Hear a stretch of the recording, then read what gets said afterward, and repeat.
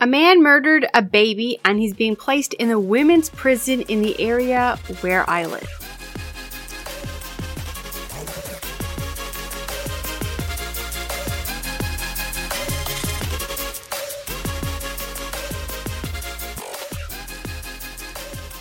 The story I'm talking about today is not appropriate for children. Please do not have your kids listen. I sometimes try to tell horrible stories in a way that a child could listen without really understanding the horrible part of the story. But in today's story, I can't do that. It's so horrible and it's made me so angry. The only thing I can do is tell the story and then tell you how angry I am. But first, a little update on the podcast and what it's going to look like in December. This is actually going to be my last podcast for this year that will be dealing with the new stories of the week. Starting next week until the end of the year, I'm going to be posting my church history podcast here, and we're going to be looking at the history behind the carols. So if you haven't checked out my church history podcast, this is going to give you a chance to really hear some great stories. So why am I doing this? Well, two reasons. One, I have to listen to a lot of political commentary and read a lot of political blogs to do this podcast. And quite frankly, I just need a month of just listening to some happy things, and Christmas is a really good time for that. Second, I'm actually working on a story, and I was planning on doing that story this week, but I really want to find out as much information about the story as I can before I tell it because it's actually pretty big. So while I will be spending less time on political sites, I am going to be spending time working on this particular story. All right, for today. Today I'm telling you the story about a man named Adam. According to Adam's own story, he murdered a 3-year-old child when he was only 11 years old.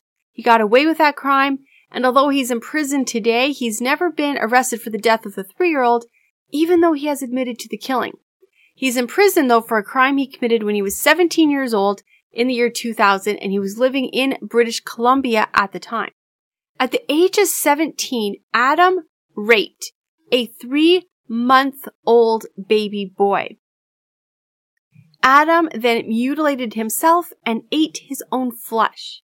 The baby was so badly injured by this rape, it almost died. The baby had to have multiple reconstruction surgery, but did end up surviving. Adam was not only sentenced to life in prison, he was also the youngest person in Canada to have the label dangerous offender. Adam, in prison, made money by offering himself as a prostitute. But then Adam suddenly changed his name to Tara. He had his penis removed and then had a double D breast implants, all paid for by your tax dollars. Now, at age 36, Adam is being sent to the women's prison in Kitchener, Ontario. And he's not the only man moving into this women's prison. Matthew Harks, who's a serial pedophile, Tara, a serial sex offender, Fallon, a contract killer, and John, a murderer, all coming to the women's prison in Kitchener. Now, women's only prisons are something we take for granted, but that's because most of us don't know the history of how we got our women's prisons and why it is essential that women have separate prisons. So here is that history. In 1835, 3 women arrived in the Kingston Penitentiary: Susan Turner, Hannah Downs, and Hannah Baglin, all serving 1 to 2 years for larceny. They were first forced to stay in the hospital area, and then eventually an area in the prison was made for them. It was in the basement of the prison. Over the years, more women were placed in prison with them, and the area was overcrowded. Some of the women came to prison pregnant and had to give birth in the prison. In 1889, the prison was inspected by a man named James G. Mullen, who said, and I'm quoting here, "I have always considered this portion of the penitentiary unfit for the use that it's made for. Apart from its objective proximity to the male prisons, the cells being underground in a gloomy compartment is sufficient cause for recommending a change." But no change would come for the next 20 years.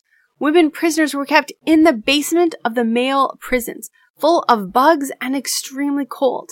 Finally, in 1909, it was decided that a new wing of the prison would be built, so the women would have their own wing. still in the men's prison, but at least not in the basement.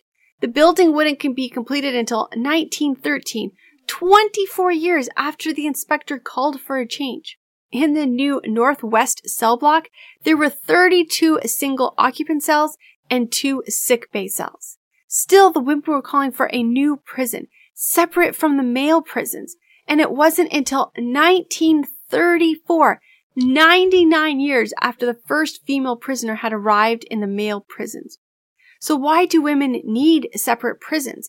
Besides the fact that men in prison are dangerous and it's clearly not a safe place for a woman to be, women in prison have different needs. Here are some facts from women's prisons in Canada. There's around 676 women in custody in Canadian prisons, and 133 of them are serving life sentences. 40% of them are Indigenous women. Of all of these women, 200 of them are in the Kitchener prison, and that's about to let in a group of men. There's a very high percentage that have substance abuse and mental health problems, and most of them have a history of being physically and sexually abused. Women's prisons have visiting areas for children to come and spend time with their mothers, and most of the women in prison are there for non-violent crimes. Heather Mason is a woman in the Kitchener prison, and she's speaking out about the fear the women have about these men coming into their prisons. These men have a history of sexually assaulting women and of violence. The women prisoners are afraid of what these men are going to do. And there's at least 12 more on a list that will be coming in the near future. Men who assault and rape women and children should not be allowed to be around women and children. This is part of the reason that they're locked up, not just as a punishment, but for the safety of the people they could hurt. Should the women in prison not be allowed to be protected as well? Here's the crazy thing. They tried this before in the Kingston women's prison before it closed down. However, it went really bad. Women were getting pregnant, and the whole social dynamic in the prison was a mess. Program was ended, and the CSC, the government program in charge of women's prisons, said it just wasn't working. Then came Trudeau. In June 17, 2017, Justin Trudeau passed the Bill C-16, the one that makes it a crime to misgender people. And just like that, the women's prisons had to allow men into the women's prison. So Kitchener Women's Prison is basically just a co-ed prison now, with people just pretending that the men are women. Alright, I want to talk to you about why this makes me so angry.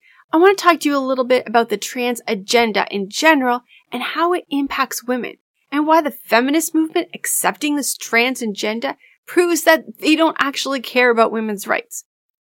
First, the word woman is being replaced. We can't say pregnant woman anymore. It's pregnant people, because apparently men can get pregnant now. Just an FYI, they still can't. Women who call themselves men can get pregnant. Still, the word woman is literally being erased. So we can't say trans woman because they just want to be called woman. However, they have invented a name for biological women. We're now cis women. That is a woman who knows she's a woman. So the word woman is easily erased completely, or it has to be changed to this new cis woman word. Not only has the name woman been erased, but the work women have done over the last 100 years to create spaces for women is also being erased. Men are now in our prisons, our bathrooms, our locker rooms, our shelters, and competing against us in sports. And if you dare complain about that, then you're a bigot. You'll be kicked off social media platforms, and in Britain, you'll be visited by the police.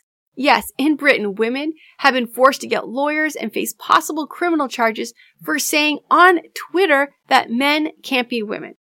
So us women must not think for ourselves. We must submit to the men who want access to our female spaces, and anything that looks like we might not be submitting is quickly becoming illegal. And we're now teaching our young girls to not trust their instincts. The female intuition, which has kept women alive for years, and now our girls in schools are being taught to ignore it, to ignore that voice that tells them if they're unsafe because that voice is bigotry. I'm in a parenting forum, and one day a woman wrote that her daughter had been at the swimming pool and a boy had gone into the girls' change room and was watching the girls undress. When they told him to leave, he said he identified as a girl. The mom on the forum was asked what she should tell her daughter to do if it happens again. Her daughter and friends really felt uncomfortable and they didn't know what to do. Every single reply was in the vein of telling her daughter that there was no boy in the change room. If the boy identified as a girl, then there was only girls in the change room. The mother was being told to teach her daughter to submit, ignore her gut feelings of being unsafe, and just undress while a boy watches her. That's feminism today, ladies and gentlemen. And the other thing we're told over and over again is to just be kind. We should just be kind to the trans. I mean, that man thinks he's a woman, so we should just give up everything. We should just submit to him. We should just give up our free spaces. We should just be fine with feeling unsafe because that's the kind thing to do. When did feminism turn into that? When did we tell girls and women, it doesn't matter if you feel unsafe. You must submit and be kind and just stop talking. Today I was driving home and it was really icy and I came across a car that was in the ditch. I drove by really slowly and I noticed there was a woman alone in the car. So I pulled over. As I did, another car pulled over and a man asked if she was okay. The woman gave him a thumbs up and so he left. But I went over to her window and asked if she was okay. Her husband was on the way, but she didn't feel safe waiting in her car. So I asked if she wanted to sit in my car and wait, and she did. So she waved on the man who wanted to help and gladly received my help. Why? Because as women, we know that we are vulnerable with men. They're bigger than us, they're stronger than us, and it would be safer to be in a car that just crashed than to get in a car with a strange man. But we feel safe with each other. And that's why we have created spaces that are just for women. So why am I against the trans agenda? Well, I have 4 daughters, and I'm not going to teach them just submit to men, ignore their gut feelings when it comes to safety, erase the word woman from their vocabulary, all in a way to be kind. Maybe I'm an actual feminist, as opposed to the idiots using that term today. Alright, so today, I really just talked about this one story and why it's making me angry. And for the rest of December, we're just going to have happy posts and great stories on the history of our carols. And we're going to come back for a New Year's Eve one. And that one's going to be talking about all of the terror attacks that happened in Canada that you knew nothing about over the course of this year. And then I'm working on another story that's going to be for in January. So stay tuned for all of those. Please, in the meantime, make sure you subscribe so you don't miss the New Year's Eve podcast coming. And then another one's coming in January. And check out my church history podcasts. All right. For more blogs and for more videos and more podcasts, go to lauraleesiemens.com. I'll see you next week for Christmas carols.